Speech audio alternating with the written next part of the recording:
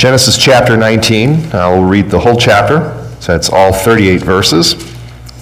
So give your attention as I read God's word tonight. Now the two angels came to Sodom in the evening, and Lot was sitting in the gate of Sodom. When Lot saw them, he rose to meet them, and he bowed himself with his face toward the ground.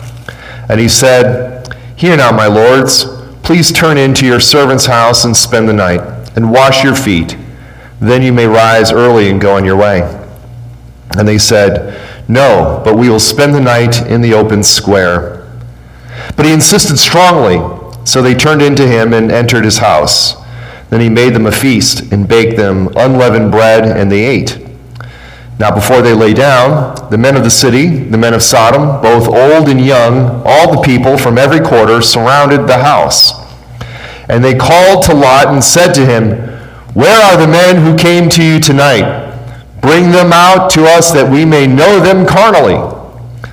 So Lot went out to them through the doorway, shut the door behind him, and said, "Please, my brethren, do not do so wickedly. See now, I have 2 daughters who have not known a man. Please, let me bring them out to you, that you may do to them as you wish.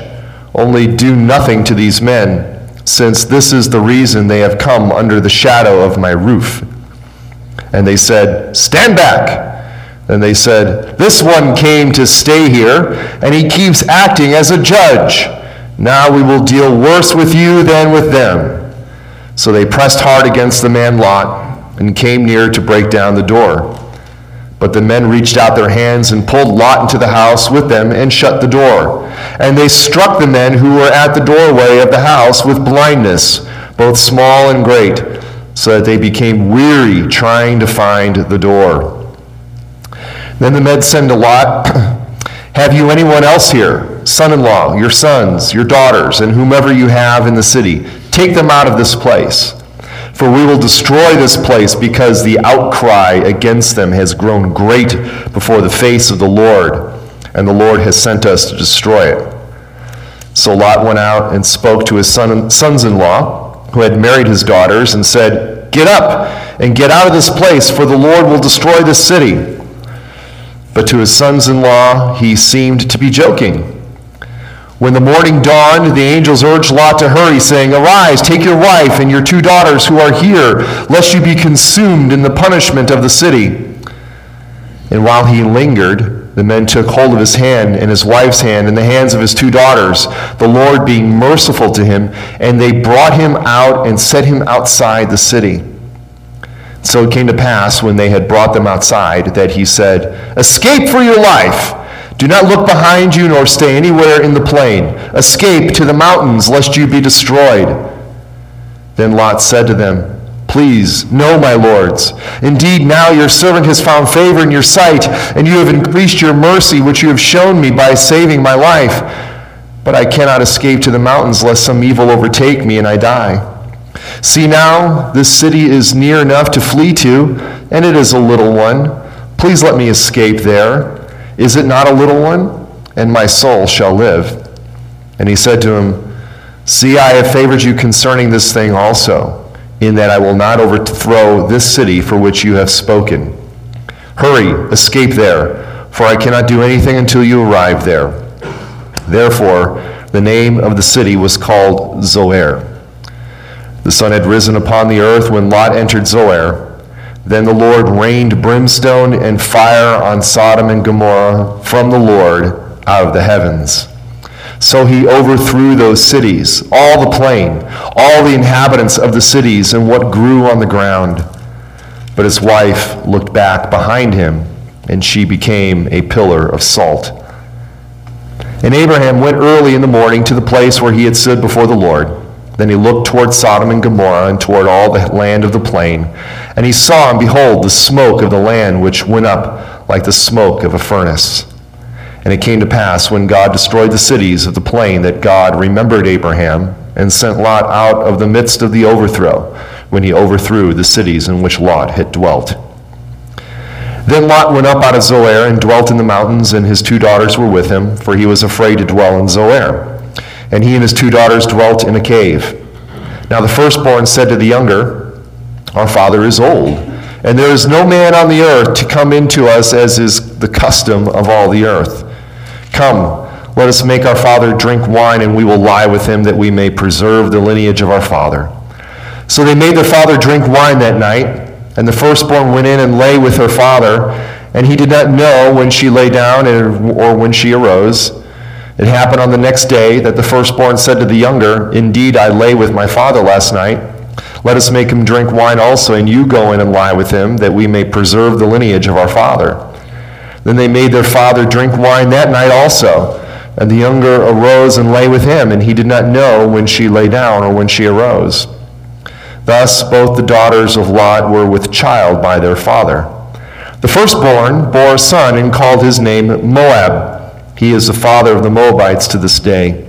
And the younger, she also bore a son and called his name Ben-Ami. He is the father of the people of Ammon to this day. What a pleasant story.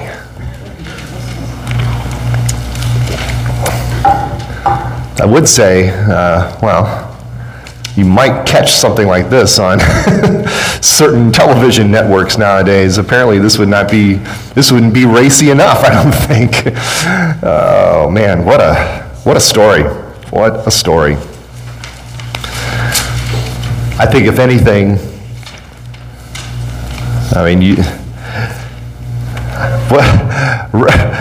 really, it's like this is just a perfect testament to the sinfulness of man in this story, the wickedness of man. I mean, all around, from Lot to his wife, to his daughters, to the men of Sodom, and the only hero in the story is God and the two angels. Abraham, of course, makes a brief appearance. Very sordid story here. Very sordid narrative, I should say. Real brief last time. Really, if you look at chapter 18, which is what we looked at last time, 18 and 19 could go together, because at least the second half of 18, because the second half of 18 is where you have Abraham pleading with the Lord in a theophany. The Lord appears in a human form, not an incarnation. That happened only once, and that was with Jesus. But in human form, he speaks with the Lord, and he intercedes for the cities of the plain, Sodom, Gomorrah, and there's 3 other cities. Zoar's one of them. They're listed in another passage, and I don't have them off the top of my head. But these cities of the plain, these are the cities that, if you remember back in Genesis 13, when Abram and Lot were, their flocks were growing, and they were in the promised land, and their herdsmen began to argue with one another. Abram called Lot together and said, let there be peace between you and me. Let there be peace between your herdsmen and my herdsmen, and let's split. He says, look over there's a nice fertile plain over there, and then there's the land that the Lord has called me to. And then even though Abram could sort of pull rank, what he does is he gives Lot the choice and says, Lot, my nephew, you pick. And of course, Lot, looking with his eyes, saw that the plain was well watered. It looked like the Garden of Eden. And he says, I'll pick that place. I was like, because why wouldn't you pick that place? So he picks the fertile plain, and he goes there, and then Abram stays in the promised land, and then the Lord blesses him again and reiterates the promise, so on and so forth. And then, of course, in chapter 14, you have the battles with the kings, and they come down, and these eastern kings come, and they sweep through, and they conquer the cities of the plain, and they capture Lot. And then Abram goes, and he rescues Lot. Well, now it's, some decades later, and Abram is now Abraham, and he's in the promised land. The Lord has made his covenant with him. The Lord has given him the sign of the covenant of circumcision. He's made, again, a promise that he would have many, many children. And then he comes and visits him. He visits him in a human form with 2 angels at his side. And when he comes, Abraham shows him hospitality, and the Lord then starts to reiterate the promise yet again. He puts an actual date on it. He says, in the time of life, in other words, in 9 months, your wife, Sarah, shall bear a child. And then you have the incident, the last half of chapter 18, where Abraham intercedes again for the cities of the plain, because Lot is there. He knows Lot, his nephew, is there. And he knows that the Lord is going to send these angels to go and destroy the cities. And on the basis of Abraham's knowledge of God's justice, you see that in chapter 18, verse 25. Shall not the judge of all the earth do right? Abraham's discussion, his interceding with the Lord, is based on his knowledge that the Lord will do what is right. The Lord is a just judge and will not slay the wicked or the righteous with the wicked. So he negotiates. He says, how about if there's 50 there? How about if there's 45? And each time the Lord says, if you could find 50 in there, I'll spare the city. 45, 30. If you could find 10, it says, I will spare the city for the sake of 10. That's how gracious the Lord is. Of course, the Lord knew you weren't going to find 10. You weren't going to find one, really, is the only one, right? There was one. And righteous, but by his actions, we'll get into that. Exactly. So that's the last chapter. The Lord visits Abraham, promises the child, and then Abraham intercedes. So now what we're going to look at is the second half, really, as the angels now come to the city. Now, Sodom plays the primary role here, but it's Sodom and Gomorrah, and really it's 3 other cities as well that are in this area that all get destroyed, except for Zoar. The city of Zoar is spared because Lot asked for that. But you're going to see Sodom's sin. That's verses 1 through 11. You're going to see Sodom's fate, verses 12 through 29, and then Sodom's aftermath, verses 30 to 38. That's what we're going to look at tonight. And the theme really for tonight is that the Lord brings judgment on the wicked, but saves righteous Lot. I'm putting righteous in the scare quotes here. He saves righteous Lot. Well, first let's look at Sodom's sin in verses 1 through 11. Our chapter begins where chapter 18 left off. In verse 22 of chapter 18, you see the 2 men. They turn away from where they're at with Abraham, and they move towards Sodom. And then it says that Abraham stood before the Lord. So Abraham's in that intercessory position before the Lord. But the 2 men come down. They came down, and you see in verse 2, they came down with the Lord. In verse 16, the men rose and they looked towards Sodom. And then in 22, the 2 angels move on their way towards Sodom. So here we see, though, in verse 1 that they're actually identified as angels. Now the 2 angels came to Sodom. Now, like the word in Greek for angel, angelos, it means angel, like the spiritual being, the heavenly attendants, the heavenly servants. It can also mean messenger.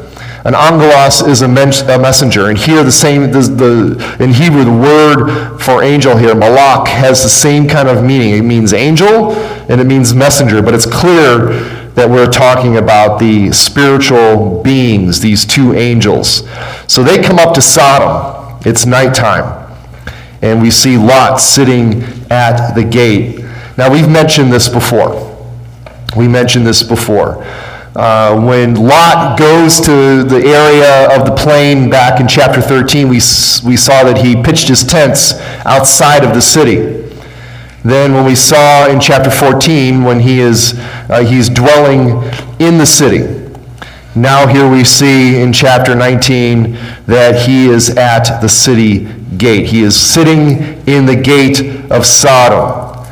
And I've mentioned this before too, that idea of sitting at the city gates means that Lot has somehow worked his way into society there in Sodom and the culture, that he is in a position of authority, because it was at the city gates that all of the important business took place. If you remember the story in Ruth, when Boaz is about to make his pitch to the other Redeemer, and he's about to make the negotiation for Ruth, where does all that negotiation happen? It happens at the city gates, where the elders of the city were, and all the business, all the adjudication was done by the city elders at the city gates. So here is Lot sitting at the gate of the city. So you see his progression as he moves further and further away from Abraham and the land of promise and the sphere of blessing with Abraham. He moves more and more into the sphere of sin and wickedness. He is outside of the city. He is living in the city. Now he's in a position of authority in the city. He's getting closer and closer to sin. I like the way Psalm 1 puts it. Psalm 1 talks about the difference between the righteous and the wicked, or the blessed man and the one who is not blessed. And in Psalm 1, you see, blessed is the man who walks not in the counsel of the ungodly, nor stands in the path of sinners, nor sits in the seat of the scornful. So you see, again, there's that progression from walking to standing to sitting, right? You know, it's a progression of I'm passing by, no, now I'm stopping and I'm taking a look, and no, now I'm actually sitting down and dwelling with the wicked here. So the blessed man is one who doesn't walk in the counsel of the ungodly. He doesn't stand in the path of sinners. He doesn't sit in the seat of the scornful. So here we see Lot is not heeding the words of Psalm 1. Now, as Abraham had done earlier in the first few verses of chapter 18, when the three visitors came, we see Lot doing something similar here as he goes out of his way to show hospitality, right? He meets them. He bows himself toward them. He's got his face toward the ground. And he says to the two men, "Turn in to my house, spend the night, wash your feet, rise and go on your way." So he's showing hospitality. So at least he's got that part right, okay? So that's like one thing he's done that's good here so far. He's got this hospitality thing down pat. But then you've got this interesting phrase where the men said, "No, we will spend the night in the open square." Now I'm reading through that. The first time I read through this, I'm thinking, that's an interesting, why would the angels do that? Why would the angels do that? Part of me thought, is this a test? Are they testing Lot to see what he would do? I think what they were trying to do is they came to see the sin of the city. And so they figured, well, let's go to the center of the city and see the sin of the city. We will go in the city and spend the night there. Now, Lot knows, like, you don't want to be in this place after dark, right? That's like me when I grew up in Chicago. There's certain places you don't want to go there. You don't want to go there during the day. It's like, much less at night. Well, Lot is like, it's like he's going to the men. It's like, have you seen this city? Do you know what you're saying? It's like, do you know how wicked the city? No, don't do that. That's why it says in verse 3, he insisted strongly. The word there is the same word. It means to press. He presses upon them. It's the same word that you see in verse 9 when the wicked men begin to press against Lot. So he says, "No, please, come in." And he made them a feast and baked unleavened bread, and they ate. So he insists, he persuades them to come in, and then in verse 4, now before they lay down, the men of the city, the men of Sodom, old and young, all people from every quarter, so the entire city, okay, all the men of the city, young, old, doesn't matter if they're from, downtown or uptown or the south side or the north side or the east side or the west side, they all come and they all surround the house of Lot. I mean, I don't know how big or small this town is, but apparently, it was news when the visitors came because everybody knew, right? It's like everybody knows what's going on here. So they all knew that these strange men came in, these new men, and they begin to surround the house of Lot, and they call out to Lot, "Where are the men who came to you tonight? Bring them out to us that we may know them." And then in the New King James, in italics, "carnally." Now again, New King James does us a great service when they put words in italics, because it lets you know that they know that this word is not in the original Hebrew. It's a word that they add to help bring out the meaning of what's going on here. Now, this is just an aside. Anybody here see the movie Omega Man with Charlton Heston? Okay, only one? All right.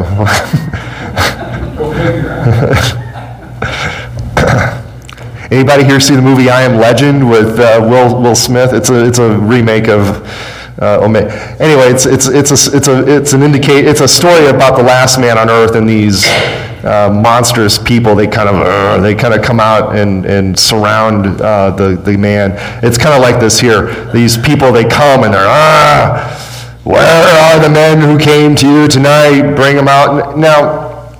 Okay. As I said, New King James adds the word carnally. If you have an NIV, a New Living Translation, a Christian Standard Bible, they actually say, have sex with them. If you have a New American Standard, it says, have relations with them. So now we come down to really what is the crux of the matter. Because the idea of the question behind what is the sin of Sodom has caused debate within the last 20, 30, 40 years or so. Okay, let me spoil the end of the story here for you. It's not been an issue for most of the history of the interpretation of this passage. It is only since we have had sort of this breaking down of the tolerance of the LGBT lifestyle, and you have sympathizers out here who try to redefine what the sin of Sodom is. So the traditional view, the view that the New King James obviously understands when they throw the word carnally in there, the view that other translations also understand when they just kind of say have sex with them, the traditional view is that Sodom's sin is sexual immorality of the homosexual variety. In fact, we have a word that talks about this. They wanted to sodomize them. Okay? The name of the city has sort of become identified with the sin. They wanted to sodomize the angelic men. Now, if you will, turn all the way in the back of your Bible, not quite to the book of Revelation, the little book of Jude, which if you're not careful, you'll skip right past, but it's right before the book of Revelation. So you have 1st, 2nd, 3rd John, Jude, then Revelation. And like I said, it's only one chapter, so you might skip right past it if you're not careful.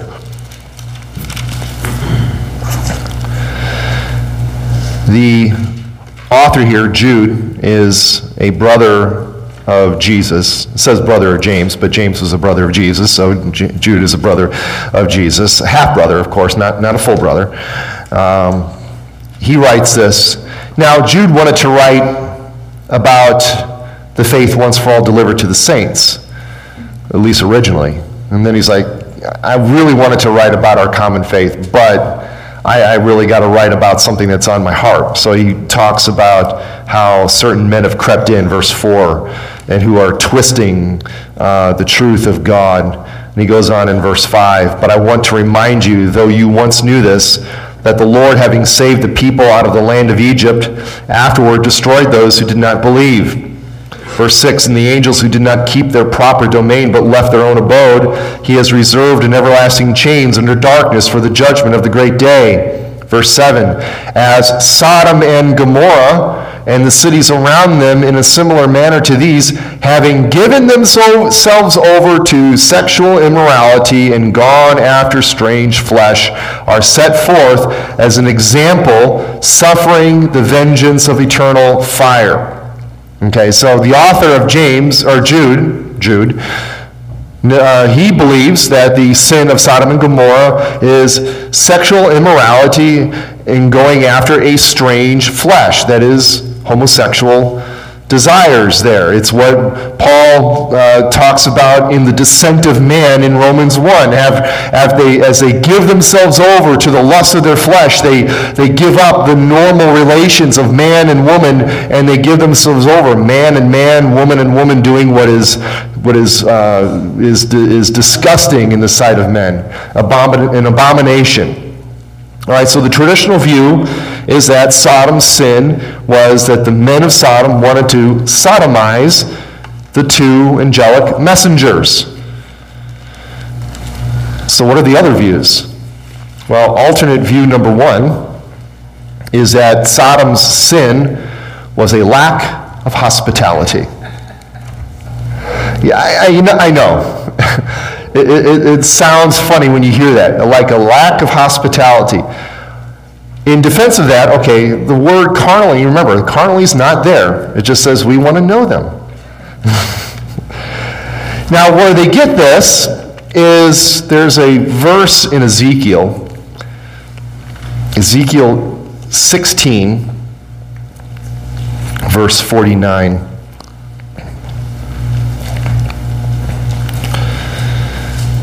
Ezekiel 16, verse 49. Here the prophet says, "Look, this was the iniquity of your sister Sodom. She and her daughter had pride, fullness of food, and abundance of idleness.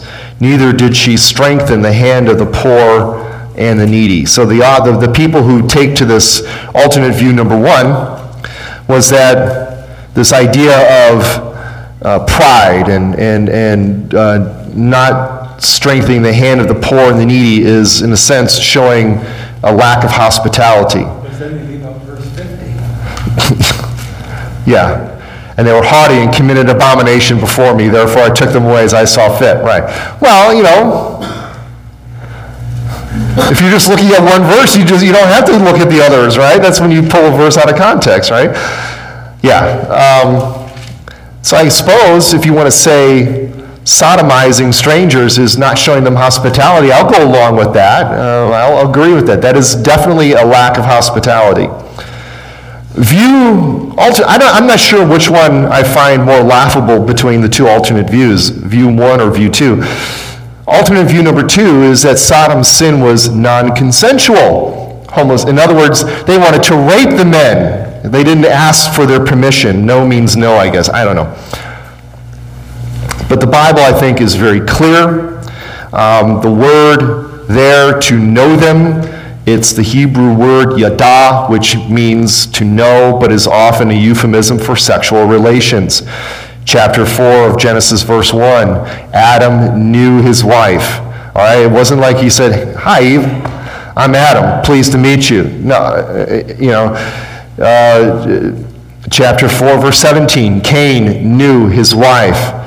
Chapter 4, verse 25, Adam again knew his wife Eve. So what, he reintroduced himself to her after, "Oh, hi, it's been a while, I figured I'd reintroduce myself." No. To know is a euphemism for sexual relations. The Bible's quite clear, especially given some of those modern translations that I read to you that literally says, have sex with them. They understand what the meaning of this phrase is. Why do I belabor this point? Because we all agree on the traditional view. I belabor this point because this is what you're going to see out there in the world today. I also belabor this point to caution, because in our culture, at this point in time, our point in history, there is a tendency within evangelicalism to see homosexuality as the unpardonable sin. And the reason behind that is because the LGBT agenda is forced upon us. What's that? Alphabet people. The alphabet community. Yeah. But that agenda it's not just seeking a voice in our culture, it's thrusting itself upon us. It is pushing itself upon us. It used to be, we just want acceptance, and now it's like, no, we want you to accept us and everything. So we, in a sense, react against that. But it's not the unpardonable sin. I mean, 1 Corinthians 6, verses 9 through 11, where Paul speaks to the Corinthian church, and he says, you need to know this. Fornicators, idolaters, homosexuals, and he goes through a whole list of sins, will not inherit the kingdom of heaven. And then he says in verse 11, but such were some of you. In other words, the Corinthian church had amongst their numbers former idolaters, former fornicators, former homosexuals, former this, former that, former other thing. So it's not the unpardonable sin, but we should not try to redefine what Genesis 19 is saying to us. Genesis 19 is clear what the men of Sodom were attempting to do here.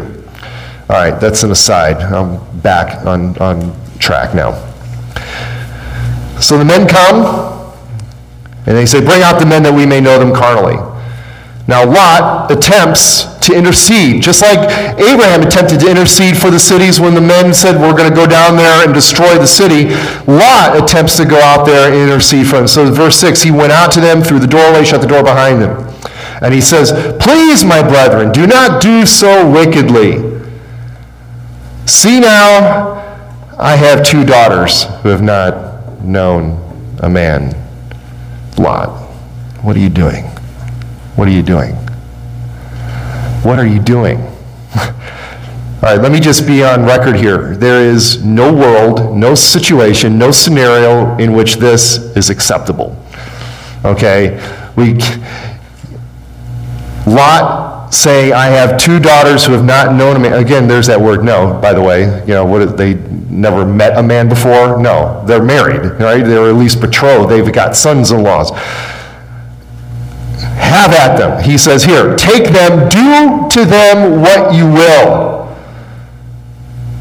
Only do not harm these men, since this is the reason they have come under the shadow of my roof. So Lot attempts to intercede. He fails. And really what this is saying here is that Lot, his witness to Sodom has been severely compromised. Right? Lot was one that came out with Abraham. He saw how God had brought Abraham to the promised land, how God had delivered, through Abraham, had delivered him from the hand of the foreign kings in chapter 14. Lot had separated himself from blessing, separated himself from the land of promise, separated himself from the sphere of blessing being with Abraham, and now he's in Sodom, and his witness has been completely compromised. We see that in verses 6 and 7. We see what he does in verse 8 is completely inexcusable. And that's what Peter says in 2 Peter, where you get the righteous Lot comment, which is interesting. But in 2 Peter,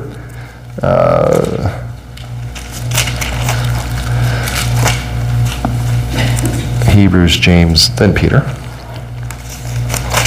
In 2 Peter chapter 2, verses 6 through 9, there Peter says, in turning the cities of Sodom and Gomorrah into ashes, condemned them to destruction, making them an example to those who afterward would live ungodly, and delivered righteous Lot, who was oppressed by the filthy conduct of the wicked.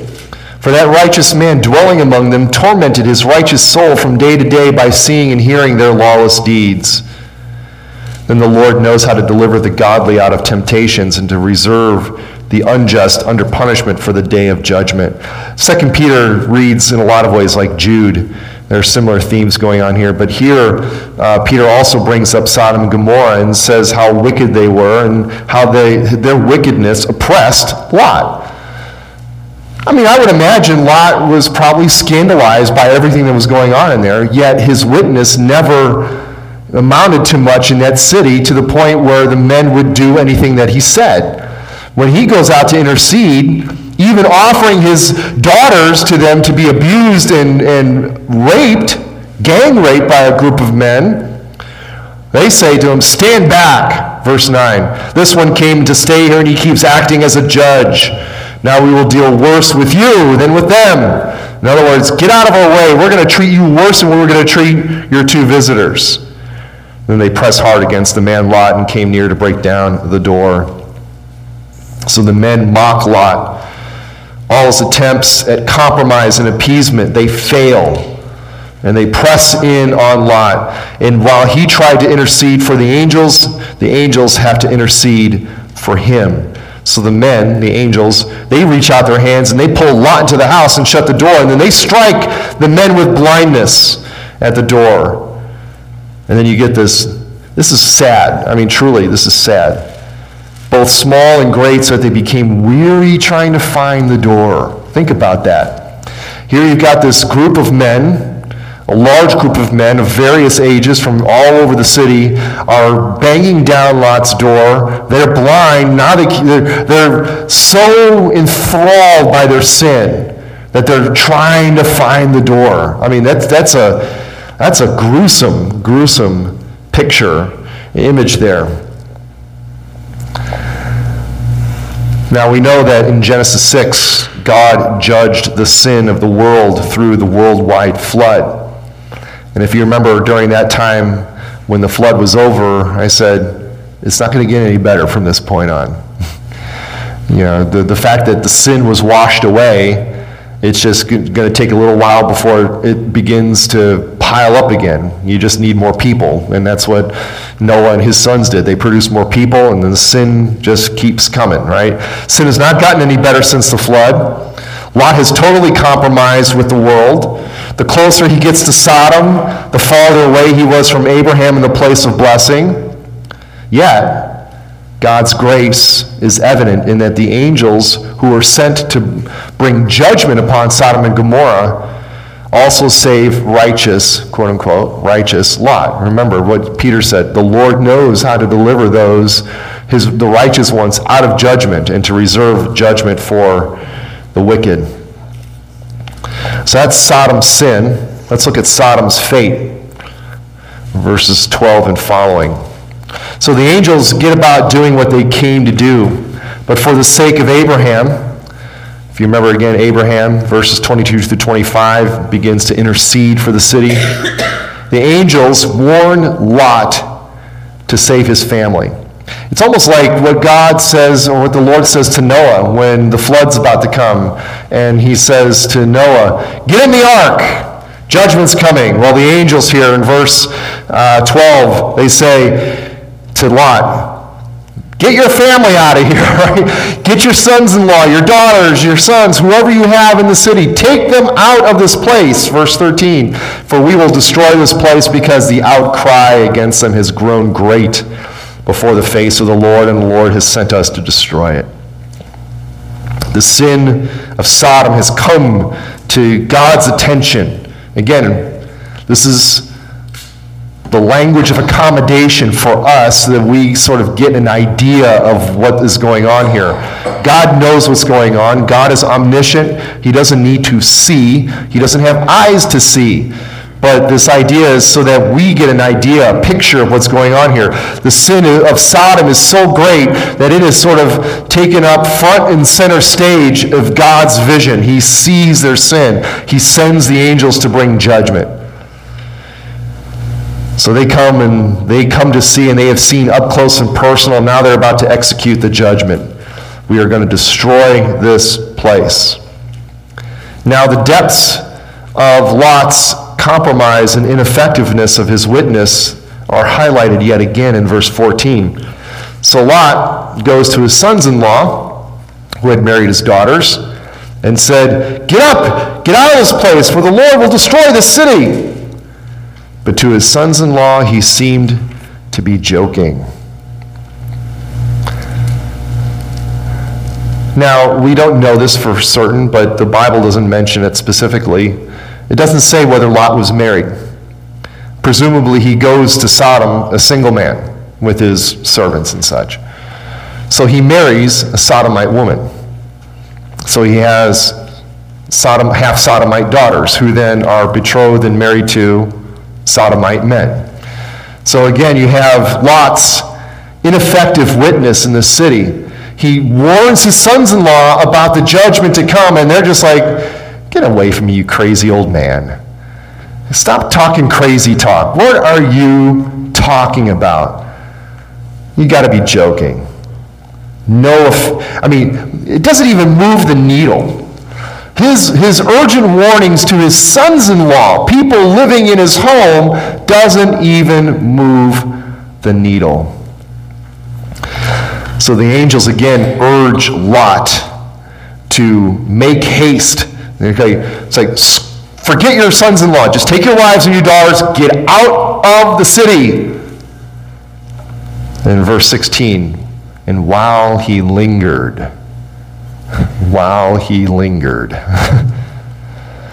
the angels urge Lot to make haste, but Lot lingers. The word there, to tarry, to wait, to delay. The lure of sin. Lot had become so compromised at this point. Righteous, okay, because the Bible says so. We got to call him righteous Lot. He is so compromised at this point. He is so enthralled by the lure of sin that he lingers. It's like, I'm coming, but my things. It's like, but what? The Lord is merciful, though. The angels literally drag him out. They just grabs it. Come out! Come out! They drag Lot and his wife and his daughters, kicking and screaming, I imagine, out of the city. Now, what a beautiful picture of salvation. What a beautiful picture of salvation. How are any of us saved? By the mercy of God, right? Dragged, kicking and screaming, some of us, out of our sin into a relationship with Christ. Again, I mentioned this in the sermon this morning, I mentioned that ad, He Saves Us. It's not really an ad, it was just sort of somebody's project that they made to sort of correct the He Gets Us ad. And again, all of these, there were before and afters of all these people: a witch, a drug addict, an atheist, a lesbian activist, a prostitute. One of them was a prostitute. One of them was an abortion doctor. All these people were dragged, kicking and screaming, out of danger, out of sin and evil, and brought into the kingdom. We're all brought. Now, maybe by God's grace, you don't really know a day in which you never, didn't believe. But still, at some point, God still had to drag you out of sin and darkness. Now, that may have been a gentle nudge. It may have been like with Lot, grabbing him by the collar and literally dragging him out of danger. The Lord is merciful. The Lord is merciful. So the angels warn Lot, flee, escape to the hills. Do not look back. Escape to the mountains, verse 17. All right, let me pause again. He knows they're angels, or at least he knows they're special, right? He's been saved from the crowd of the city. He's been dragged out of his house, and then the very people who have said numerous times, we are going to bring judgment on this city. Flee, go to the mountains. And Lot here is arguing about the escape route. How about the city? How about the city over here? Can I go to this city? For crying out loud, Lot, stop arguing about the route you take to salvation. Go where the angels tell you. But even then, the angels show him a little bit of grace, and they say, okay, you can go to the city, but go now. Go now. Because we cannot destroy these cities until you arrive there. So the angels relent, Lot escapes, and eventually God's judgment rains down. You see that in verse 24. The Lord rained brimstone and fire on Sodom and Gomorrah from the Lord out of the heavens. A lot of times people like to make comparisons between Sodom and Gomorrah and the city of Pompeii that was destroyed in 180, 179 AD, somewhere around there, from the Mount Vesuvius. This was not a natural thing. Where does the fire and brimstone come out? It comes out of the heavens, right? From the heavens. This is a plain. This is a plain in the Middle East. There's no volcanoes. This is a supernatural judgment. Don't try to explain away by natural means what the Word of God says was a supernatural judgment. The Lord rained fire and brimstone out of the heavens from the Lord. This was a judgment. And it says, upon the cities of the plain. If you're curious, Deuteronomy 29 verse 23 gives you the names of the cities that were destroyed. And I like the language here in verse 25 where it says, he overthrew them. That's conquering language, right? He overthrew them. God conquered over the sin of Sodom by raining down his judgment upon them and overthrew the cities. But you have this instance here, Lot's wife. She looks back and she becomes a pillar of salt. I'm saying, that seems harsh. Well, but what is she looking back for, right? What is the idea of looking back? She's lured, again, by her love of sin, by her love of the city, by her love of the lifestyle.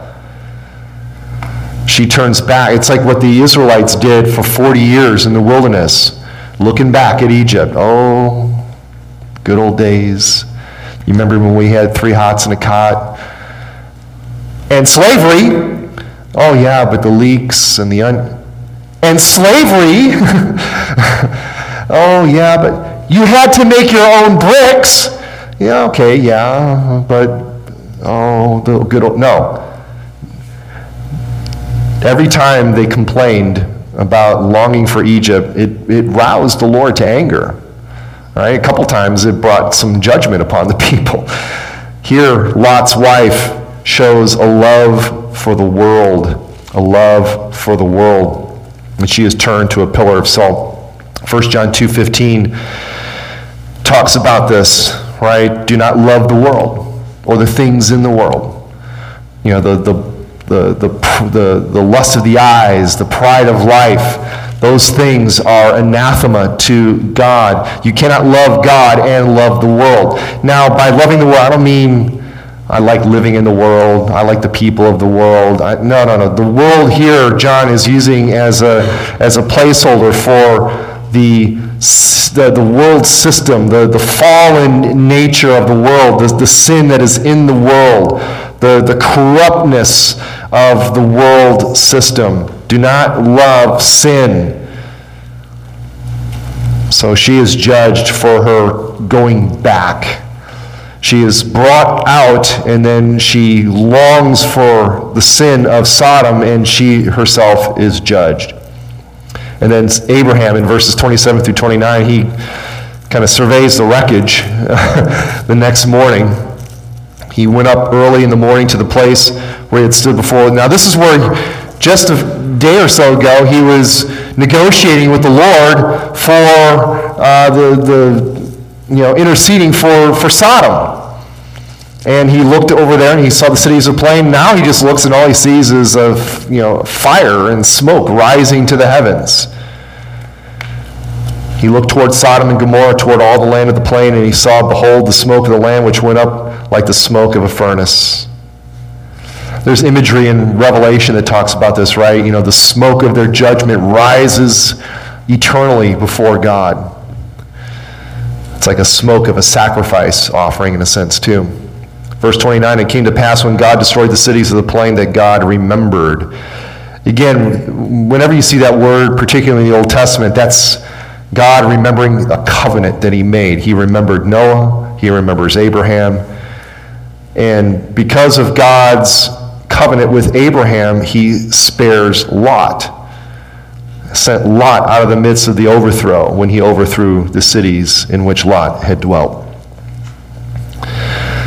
Now, Lot's compromise, of course, is a lesson for all of us, right? 1 Corinthians 10:6, Paul there says, the things of the Old Testament were written for our benefit, right? When he's talking to the Corinthians about how they were brought, that the Egyptians were baptized in Moses and brought through the Red Sea and so on and so forth. And he says, these things are written for your sake as well.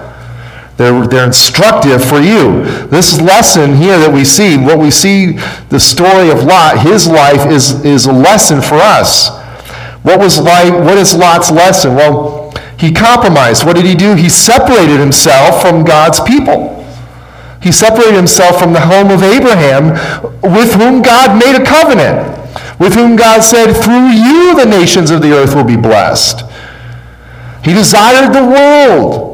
When given a choice to stay in the land of promise or to see the pleasure of the eyes, the temptation of the eyes, to walk by sight and not by faith, he took the more sinful approach. He did not take the path of faith. He became unequally yoked. He married a Sodomite woman, 2 Corinthians 6:4. He became worldly is what happened to Lot. Again, the Bible still calls him righteous Lot, which goes to show that we are saved by grace through faith and not by works, right? Lot can't boast. Lot is going to be up there in heaven, and he's going to say, yeah, man, I screwed up big time. But boy, was I saved by grace through faith.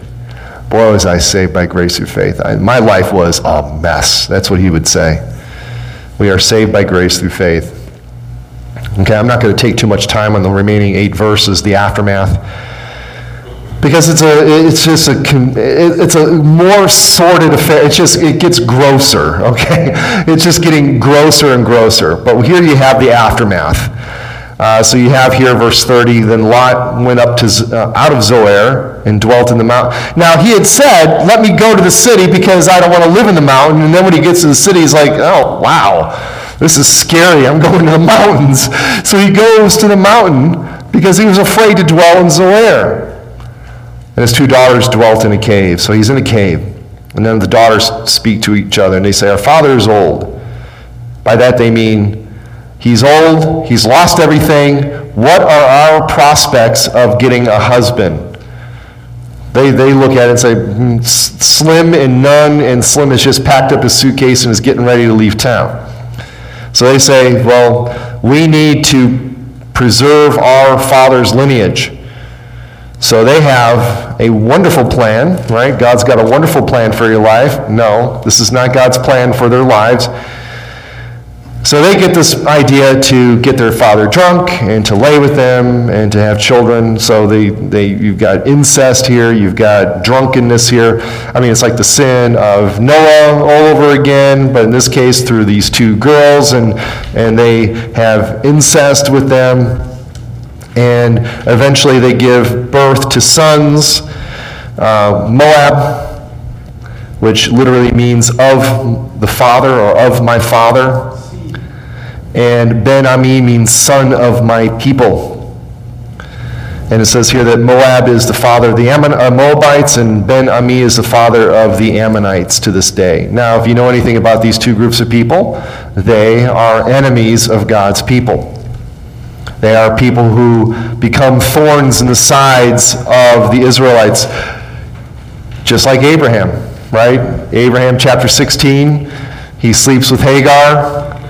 Another great plan for your life. He sleeps with Hagar and produces Ishmael. Ishmael produces what becomes the Arab peoples of this day. So you've got these fleshly plans of the worldly idea. This is how we solve things in the world, and you just create more problems. Now, again, God shows grace in all these things. Who's Ruth? She's a Moabitess, right? So even through this great wicked sin, God still exercises grace through this. He exercises grace through bringing Ruth into the line. And she's not just brought into the people. She is in the line of Christ himself. You look at that lineage of Christ, that genealogy of Christ, and it's a list of, it's a rogues gallery of sinful people. Abraham, yeah, but he sinned. David, yeah, he sinned.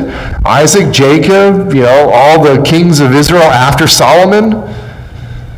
It's a rogues gallery. But here you have, again, this situation of sin and more compromise, and Lot just has no clue what's going on. He has no control over his half-sodomite daughters. And they conspire to commit incest, and then they produce people who become enemies of the people of Israel. So like the flood, the judgment of Sodom is a picture of final judgment. I want to turn to Luke chapter 17. We're almost done, so bear with me. Luke chapter 17.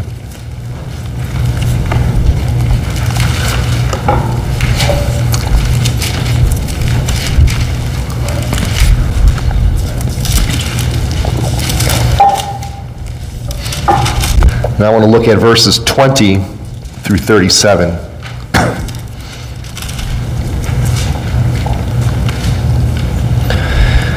So Luke chapter 17, starting in verse 20, Jesus says, "Now when he," Jesus, "was asked by the Pharisees when the kingdom of God would come, he answered them and said, 'The kingdom of God does not come with observation, nor will they say, see here, or see there, for indeed the kingdom of God is within you.' Then he said to the disciples, 'The days will come when you will desire to see one of the days of the Son of Man, and you will not see it. And they will say to you, look here, or look there. Do not go after them or follow them. For as the lightning that flashes out of one part under heaven shines to the other part under heaven, so also the Son of Man will be in his day. But first, he must suffer many things and be rejected by this generation. And as it was in the days of Noah, so it will be in the days of the Son of Man. They ate, they drank, they married wives, they were given in marriage until the day that Noah entered the ark and the flood came and destroyed them all. Likewise, as it was also in the days of Lot. They ate, they drank, they bought, they sold, they planted, they built. But on the day that Lot went out of Sodom, it rained fire and brimstone from heaven and destroyed them all. Even so will it be on the day when the Son of Man is revealed. In that day he was on the housetop, and his goods are in the house. Let him not come down to take them away, and likewise the one who is in the field, let him not turn back. Remember Lot's wife. Whoever seeks to save his life will lose it, and whoever loses his life will preserve it. I tell you, in that night there will be two men in one bed. The one will be taken, the other will be left. Two women will be grinding together. The one will be taken, the other left. Two men will be in the field. The one will be taken, and the other left. And they answered and said to him, Where, Lord? And he said to them, Wherever the body is, there the eagles will be gathered together. So watch the signs. The reason I read this is because Jesus here himself, when he's talking about the judgment to come, when he returns, the day of the Son of Man, he said it's going to be like when it was in the days of Noah, and it's going to be like it was in the days of Lot in Sodom and Gomorrah. And what does he mean by that? It's going to come when you least expect it, right? They were eating, drinking, buying, selling, building, planting, so on and so forth, and then Lot leaves the city, and down comes the fire and the brimstone. Or, they were marrying and giving in marriage and feasting and doing and so forth, and then Noah gets on the ark, and all of a sudden, here comes the rains, and everything starts falling. Judgment comes, and when it comes, no one will expect it, and it will be severe. Do you think the people of Sodom knew what was happening? Lot's son-in-laws thought Lot was joking. Judgment is coming. Judgment is coming. And like Lot, we can become worldly, and our witness can become compromised. That's why Jesus, when he prays for his people, he says, I do not pray that you take them out of the world, but I pray that you keep them from the world. We are supposed to be in the world, not of the world. We are salt and light in this world, but what happens when the salt loses its saltiness? It's no good. Its only use is to be ground up and tossed in the ground. That's why the communion of the saints is so vital. That's why church is so vital. And I don't just say this because I get paid to say it. I say this because church is vital for the life of a Christian. You can't do this thing on your own. Christianity is not a solo sport. It's not something you can just say, me and my Bible, I'm going to go off in my log cabin and I'll be fine. No. You need the communion of the saints. You need to not only share your gifts with one another, but you need to be in a community that will love you, that will correct you, that will rebuke you, that will encourage you. You need all of these things. The communion of the saints is vital. And that's what Lot didn't do, right? He left Abraham. He left the place of blessing. He went to what looked good. He followed the lure of the world. And then when Lot's wife was taken out, she was so drawn by the lure of the world that she turned back and judgment came upon her. And that's what Jesus warns us. Like, don't look back. Remember Lot's wife. Remember Lot's wife. What's the take home for this? Well, today is the day of salvation. Right? Lot hasn't left Sodom yet. Noah hasn't gotten into the ark yet. Today is the day of salvation. That's why Paul, in Romans 2, when he's laying, literally and figuratively, laying down the law in Romans 2, in Romans 1, he has talked about the sin of wicked people, and then he turns to someone else and says, you are not without excuse as well, you who think you're keeping the law, you who judge these other people in Romans 1. And he says in chapter 2, verse 4, or do you despise the riches of his goodness, forbearance, and long-suffering, not knowing that the goodness of God leads you to repentance? Now, if Lot were kind of doing his job, right, and being some kind of witness to the people in Sodom, then you could say, well, God's forbearance is giving them a chance to repent. It's giving them a chance to repent. In fact, that's what Jesus says to the people of his own day. He says, if the people of Sodom saw a fraction of the signs that you saw, they would have repented. But now they're going to stand up in the day of judgment and judge this age. That's what Jesus says to the people that he's talking to. But today is the day of salvation. Now is the time to repent.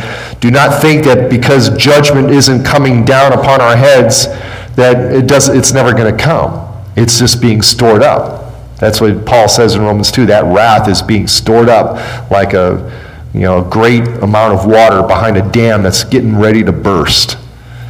Today is the day of salvation. The author of Hebrews says, today, if you hear his voice, do not harden your hearts as the people did in the wilderness. Peter says in his second letter that do not think that just because the day of the Lord hasn't come, that it's not going to come. It says the Lord is patient, but judgment is coming. But the good news is that Jesus is the ark, right? Just as he was, just as Noah came into the ark and was saved, Jesus is the ark for us, right? Jesus is the seed of Abraham. Jesus is the one who, like the angels, drags us out of the way of judgment. Jesus saves us from the wrath to come. Judgment is coming, but God will save all those who are his in Christ by faith. I'll stop here. I'm at time. Probably a little past time.